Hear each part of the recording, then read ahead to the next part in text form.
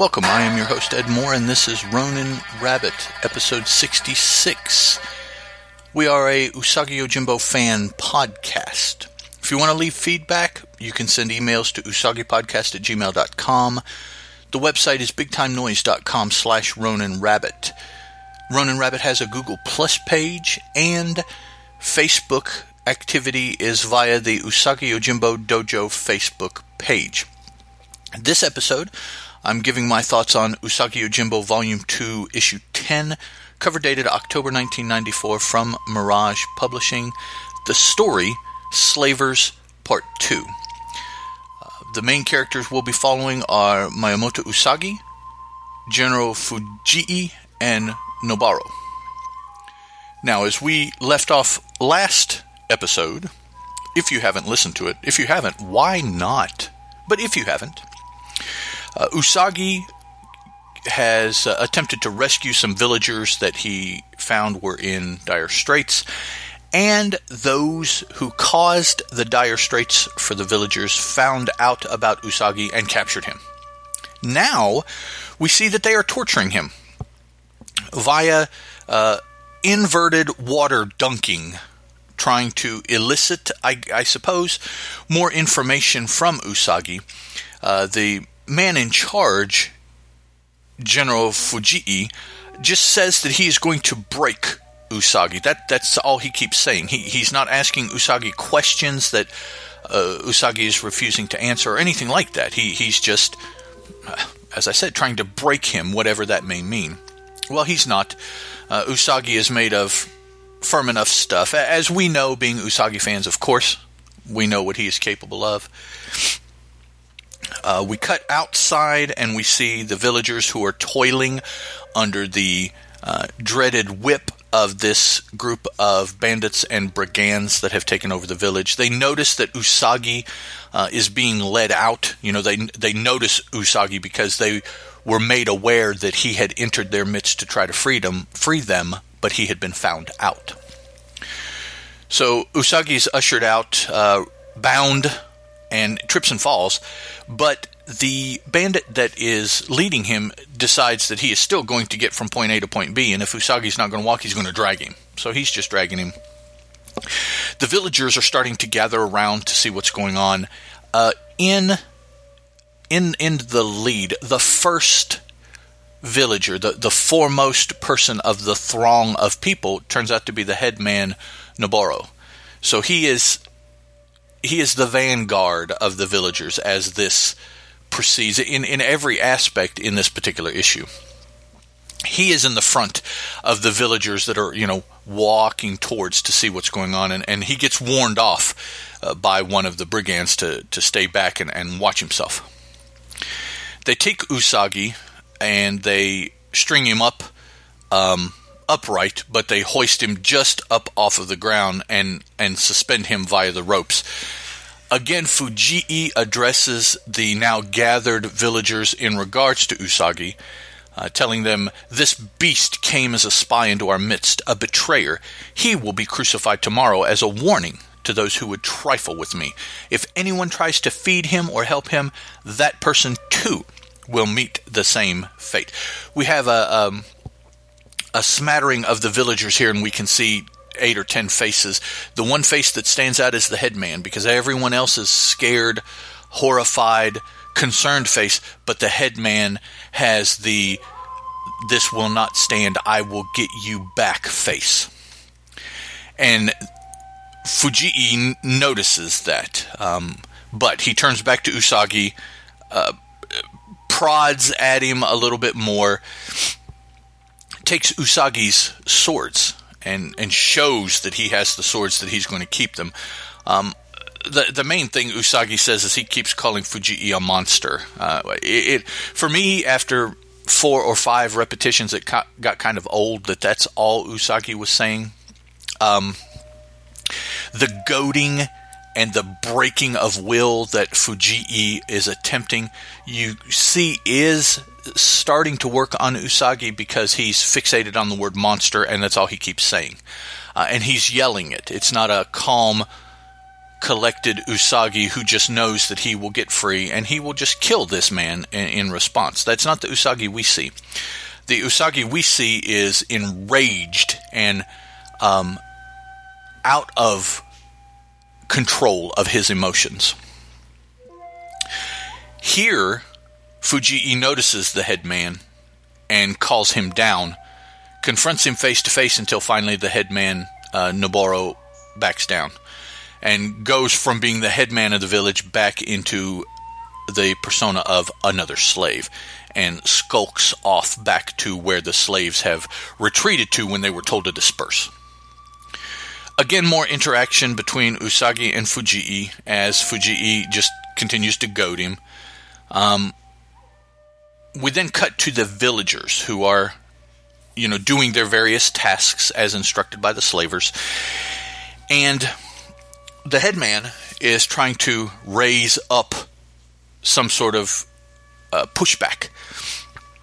He says that Usagi is here and it is their fault. They have to help him. And of course you have some of the people that are like, well, how can we do anything? What can we do? They watch us. We're shackled. All the excuses, all the reasons that they shouldn't be able to do anything. But the headman persists. We must do something, and we will. In the morning, we will revolt. Spread the word. The conversation is cut off as a slaver comes by. We then cut to General Fujii, who is having a meal, whichever meal it may be during the day, and he's talking to one of his lieutenants, probably it seems, and we see that the lieutenant is very complacent in his thoughts of controlling the people of the village, much to the chagrin and necessary correction by General Fujii about underestimating your opponent. Day turns to night. At night, the slaver that has been put in charge of guarding Usagi, because one of the parts of the conversation with his lieutenant was to place additional guards on the slaves and make sure they're secured, and also place a guard on Usagi. So the general just has that feeling that things are about to blow up here. So we cut to the guard on Usagi, who he himself is goading Usagi. And in the midst of this, Usagi notices off, kind of in the distance, that something is going on. Someone's moving or something like that. So I'll help cover for them in whatever they're doing. So now he pointedly starts talking to the guard. So all of the guard's attention is on him. While he's doing that, a rock flies out of the darkness, striking the guard in the head, knocking him out. Yet another, as I mentioned last episode, KTFO, for those of you that are of a more adult bent.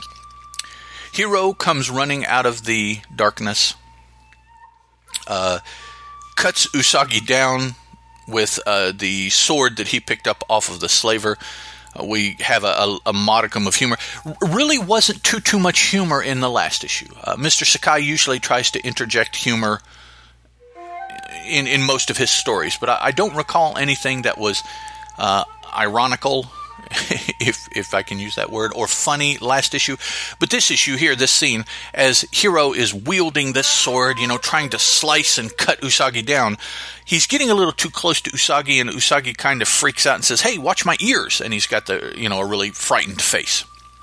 But Hiro does manage to cut him down, gets him free, gathers up the food and water that the slaver had, and the sword that the slaver had.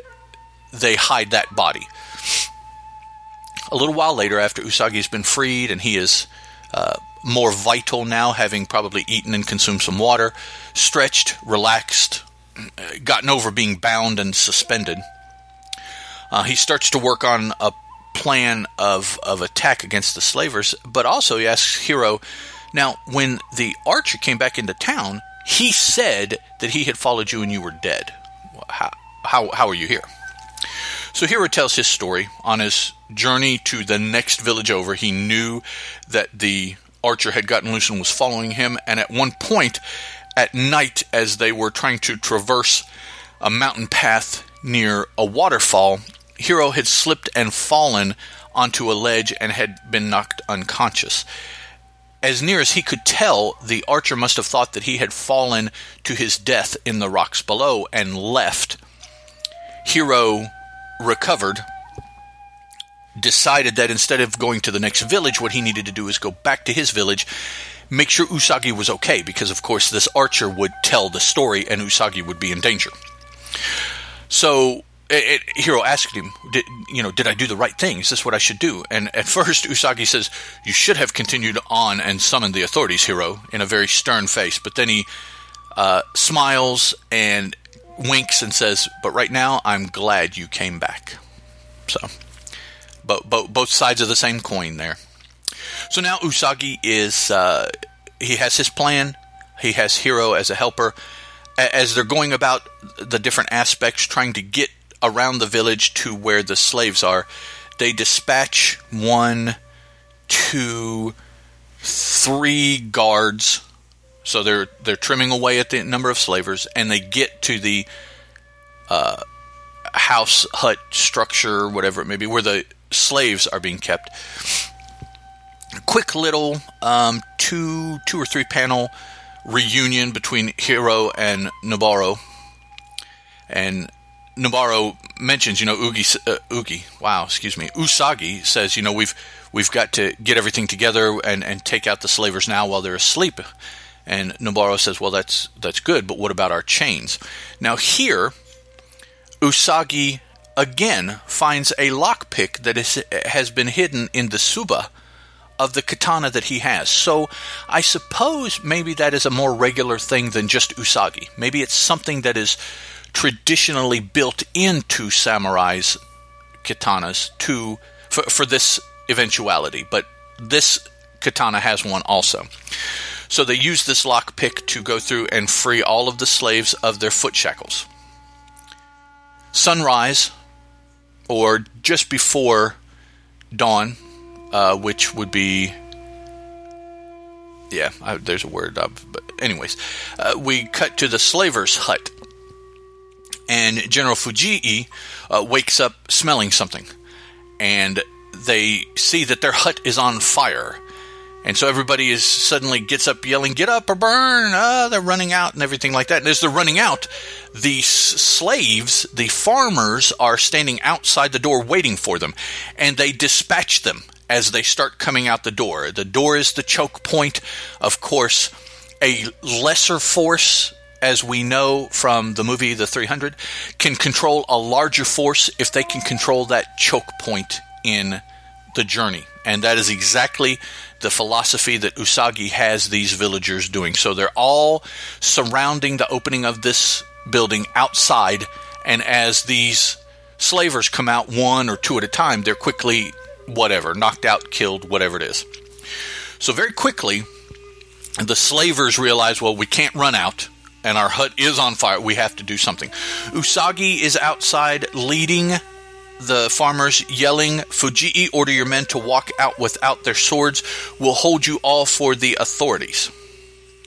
So now we cut back inside, and General Fujii is, thinking, trying to figure out what else to do. So in very militaristic style, he rallies the men.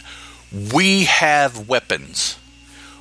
We have superior numbers. They are nothing but farmers. There is no reason to believe that they should be able to overcome us. So he rallies the men. They now, with renewed confidence, charge out all together of the building, wielding their swords. They're no longer caught by surprise. They're expecting attack now. So they run out. They have a little bit more success. We see different things. We see the farmers, for the most part, without swords. We see the slavers wielding swords. Usagi in the midst, dispatching people.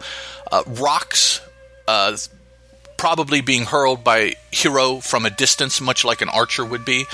Speaking of which, one of the slavers is an archer, and he has made it outside and is standing off to the side with his arrows, one of which Usagi manages to cut in midair and then jumps towards him and dispatches the archer. With the dispatching of the archer, among other things, that is the final straw. The slavers surrender. 2, 4, 6, 8, 10, 11 of them here, completely surrounded by the farmers. We see Noboru and Usagi here to the side as well. The slavers are shackled, much as the slaves, the farmers formerly were. And then Usagi asks, well, where's Fujii? Noboru gives the command to his people, the other villagers, find the general and bring him here. They search and search and search later. They can't find him. So Usagi determines, well, he must have escaped during the melee. I'm going after him. And hero turns to Usagi and says, now, samurai, but you need to rest and heal. And very stern-faced, Usagi turns to him and says, he still has my swords. Now, we have a backup tale here, which tells us a story of a year ago. We have a fisherman in a boat on a stream singing to himself as he plies his trade. But then he notices over there, what's that? What is that thing laying over in the reeds? He goes over to the reeds, investigates, finds it's a body, starts feeling around on the body to see if it's alive or not, and the body is alive. And it frightens him, and the character has a very evil face, pointy teeth, no blacks, no colors in the eyes, just white eyes looking at him, and scares him, both because of the appearance, but also because he is alive and not dead. We know this character as, now I have forgotten how to pronounce it, Jai, the character, the demon character from earlier in Usagi's history. So the fisherman helps Jai to his boat, takes him to his hut, tends to his wounds. Jai wakes up, and the fisherman says, oh, you're awake. I was so worried. You haven't stirred once since I found you a week ago. So he laid here in the hut tending to him for a week. Because the fisherman is so far out from civilization that he didn't have help, and he was afraid to try to go get help because in the interim he was afraid that this person would die. So he had to tend to them, and he was the only one that could. So that's why this situation is the way it is. So they start talking a little bit. The fisherman, in his friendly, naive kind of way. Jai very much not. Jai starts telling him a story about a fisherman who found a serpent, as if we don't know where this story is going, on a frozen mountain path. He took the serpent in, cared for it greatly, wrapped it in a coat, fire, fed it, kept it warm. The serpent grew in strength until one day the serpent struck the fisherman. And the fisherman asked, well, why? I don't understand. I saved you. I did everything for you. What kind of gratitude is this? And the serpent's response is, it has nothing to do with gratitude. It is merely what I am. Thank you for rescuing me. Jai then attacks the fisherman. The fisherman yells, screams for help, whatnot. And the very last panel, we see Jai walking off from the distance from the fisherman's hut. So the return of, I guess, is what you could say here in this situation.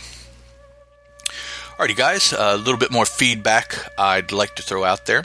First, I have a comment on the Google Plus page from Dr. G, the man of nerdology.